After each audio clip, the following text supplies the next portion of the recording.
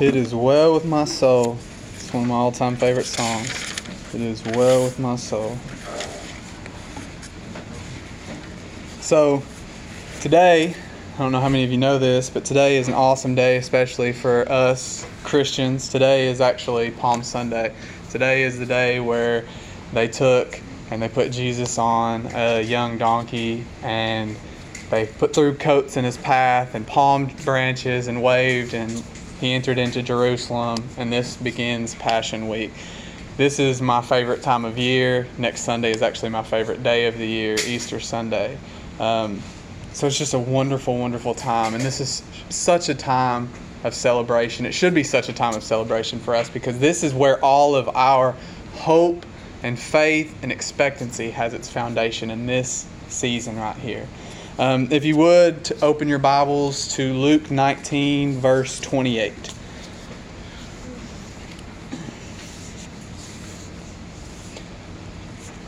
And we're going to do just a little bit of reading, but that's okay. Everybody here likes reading, or will like reading before long.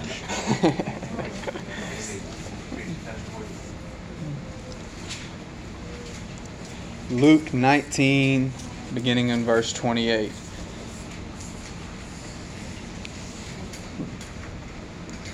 This is actually the narrative to the entry into Jerusalem. This is Palm Sunday, as we previously mentioned.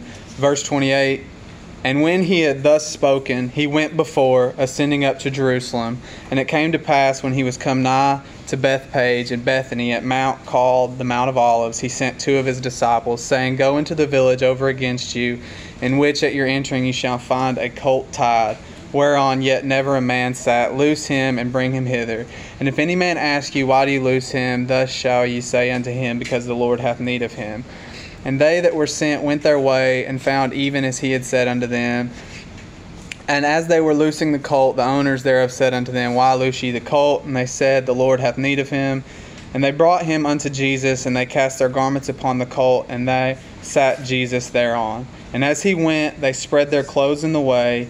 And he was come nigh, even now at the descent of the Mount of Olives. The whole multitude of the disciples began to rejoice and praise God with a loud voice for all the mighty works that they had seen, saying, Blessed be the King that cometh in the name of the Lord, peace in heaven and glory in the highest.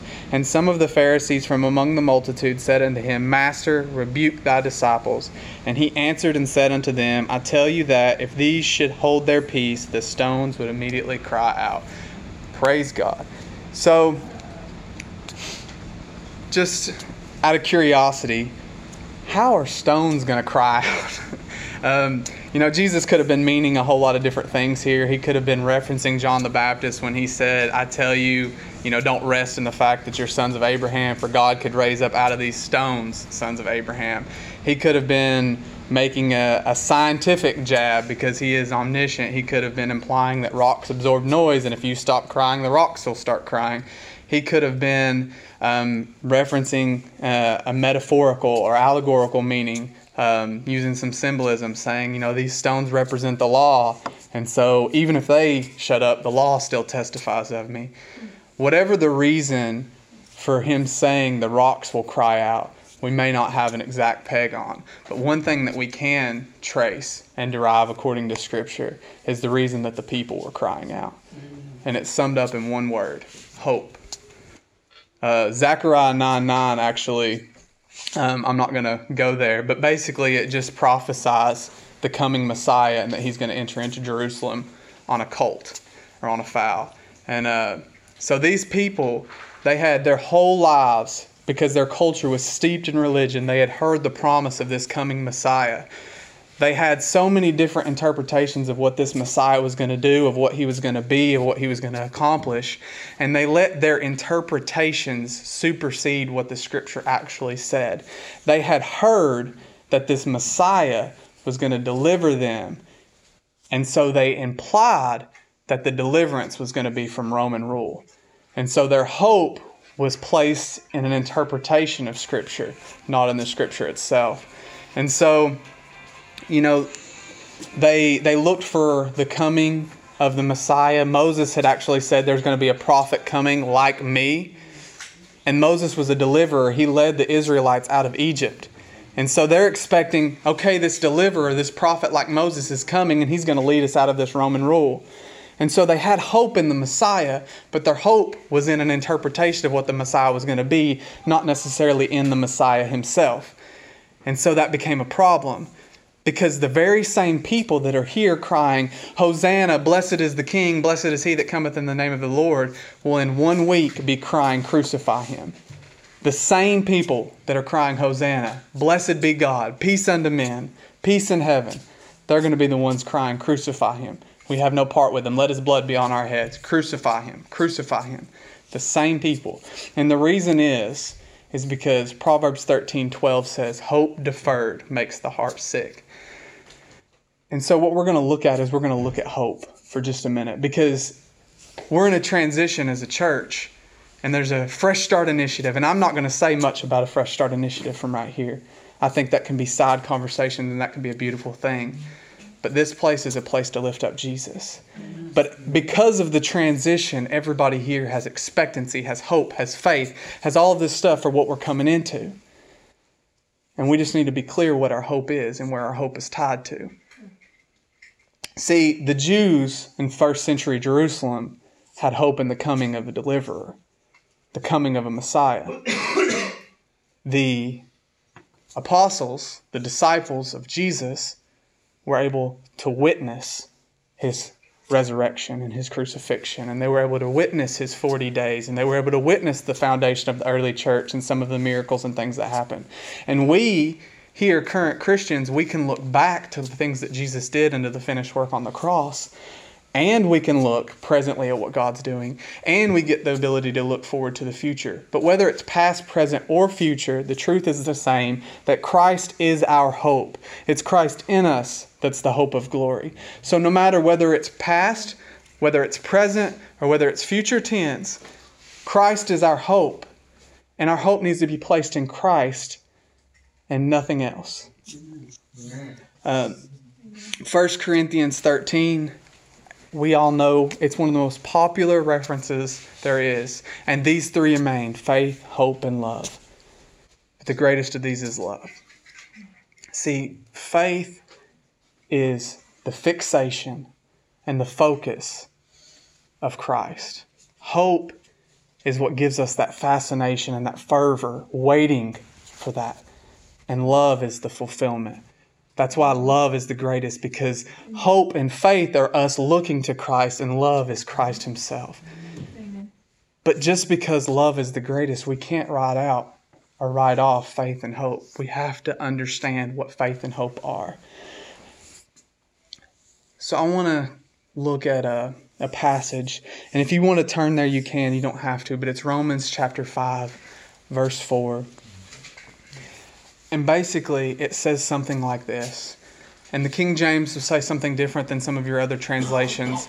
It says, experience worketh hope, and hope maketh not ashamed, because the love of God that is given unto us, or that is shed abroad in our hearts by the Holy Ghost, which is given unto us. Mm-hmm. Hope maketh not ashamed. But what's interesting, and one thing that I've struggled with, or that's puzzled me rather, and that I've questioned because I didn't understand. Is that okay? Am I allowed to say that I don't personally understand something at times? Because I'm not the sum total of all wisdom and knowledge. That's Jesus' job. So I had this question, and you may have never had this question. You may be smarter than I am. But experience worketh hope. That always puzzled me. Hope is the aspiration of something that is to come. The Jews hoped for the coming Messiah. We hope that tomorrow is going to be a good day. We hope that God's going to move in this region. We're hoping for something that hasn't happened yet. Because once we have it, we no longer hope for it because we possess it. So hope is something future, but experience is something that has passed. We have experienced this past season. So it was always puzzling for me, how does experience, which is something past, work hope, which is something that hasn't happened yet? How does experience, does that make sense what I'm saying? How does something that has happened give us hope or expectancy for something that hasn't happened or that we don't have? And I believe that the answer is summed up in one word, and that word is testimony. Because of what God has done, we can hope for what He will do. The word actual testimony, you can actually trace it out, and it's not its exact meaning, but there was an implication in the ancient Jews with the word testimony, and the implication was, do it again. It wasn't just a testimony as in something that has happened, but it was literally testimony as in the expectancy attached to it of God, do it again. So, experience worketh hope because we have experienced who God is. So now we can hope for what He will do. And that's personal to me because through this season, Phil mentioned it last week of some of the things that we had went through. Finances, health, a roof over our head. Just so many different things, persecution, relationships breaking down, all of these things were coming against us all at the same time. But because we have experienced God's healing, we know that God's a healer, and so therefore we can hope in His healing.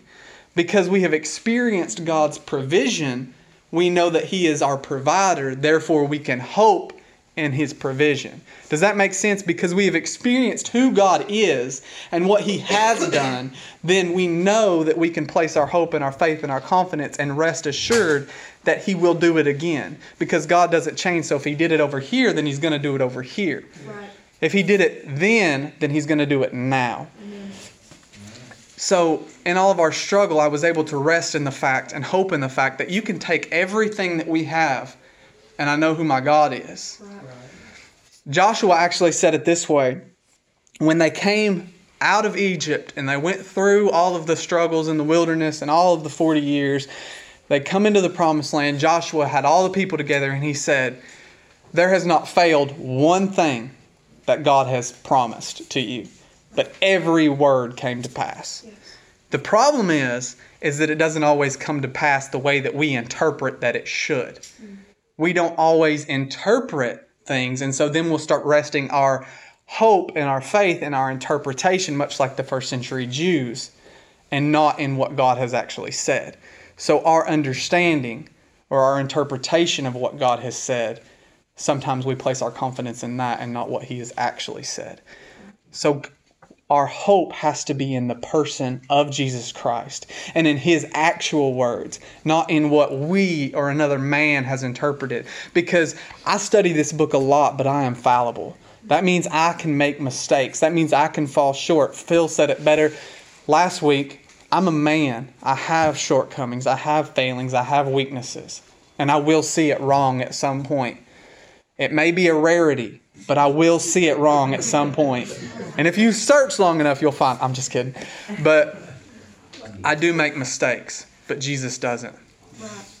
And so our hope has to be in Him, not in our interpretations or in a man other than the man, Jesus Christ. So I actually, over the course of this past couple months in this season, actually developed this personal slogan, if you will.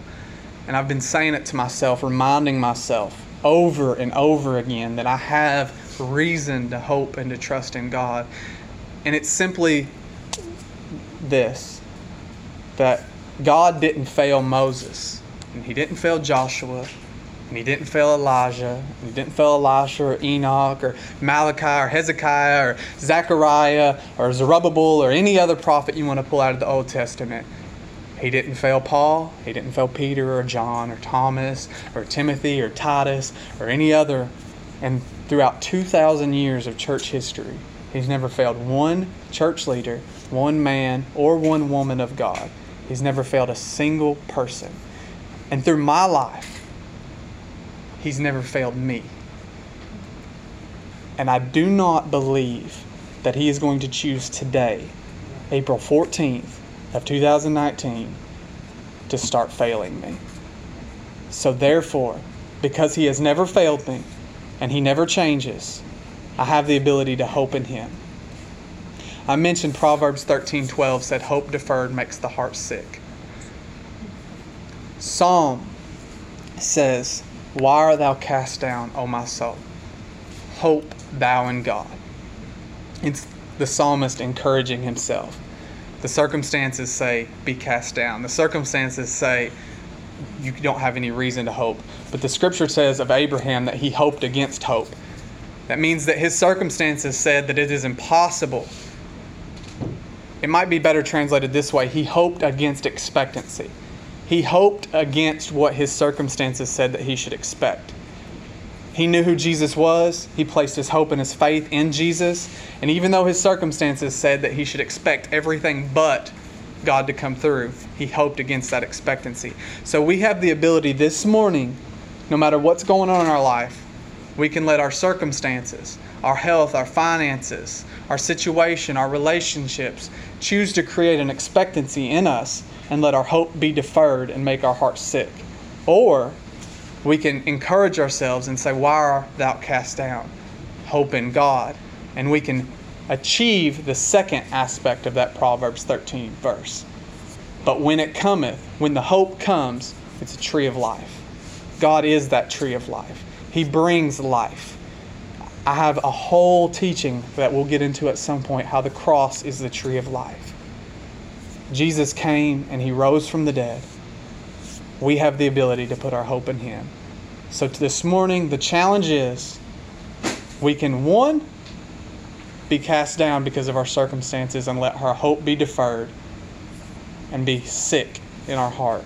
Or we can realize that our hope is in God. He never fails.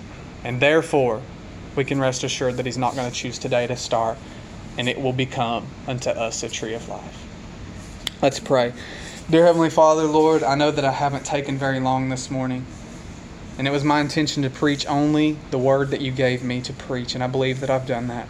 So God, right now, I just ask that You would just touch every heart and every mind here. And Lord, I just ask that if there is anyone here who is sick in their heart because their hope has been deferred, no matter what that hope may be, Lord Jesus, I just pray that You would visit them on a very personal scale. Lord Jesus, I would pray that we would realize that You never fail. This is an encouragement to me as much as it is to anyone else.